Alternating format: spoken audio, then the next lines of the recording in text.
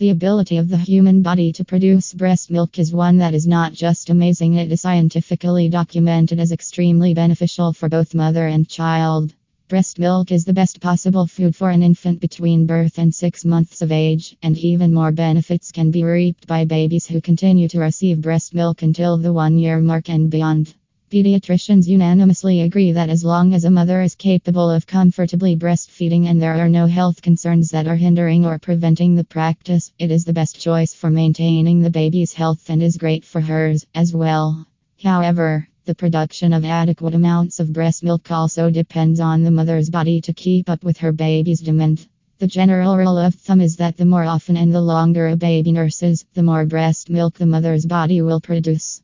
Numerous factors can impact this delicate equation, though, one of which being adequate hydration and nutrition. If a woman's body isn't being given what it needs to create an adequate supply of breast milk, it may fail to do so or may remove what it needs from the woman's own body, causing major health concerns. The importance of hydration for lactation. What is breast milk made from? Well, the exact composition of breast milk varies from person to person and even with the time of day. Approximately 87% of the substance is water. What does this mean for mothers? Since breast milk is produced by the body, that high water content is coming directly from the water content of the mother's body. Regardless of how often a baby feeds, that represents a significant loss. For mothers who are nursing twins or simply have a baby with a big appetite, the loss is one that can take a major toll on the body, especially if not offset with proper hydration and nutrition.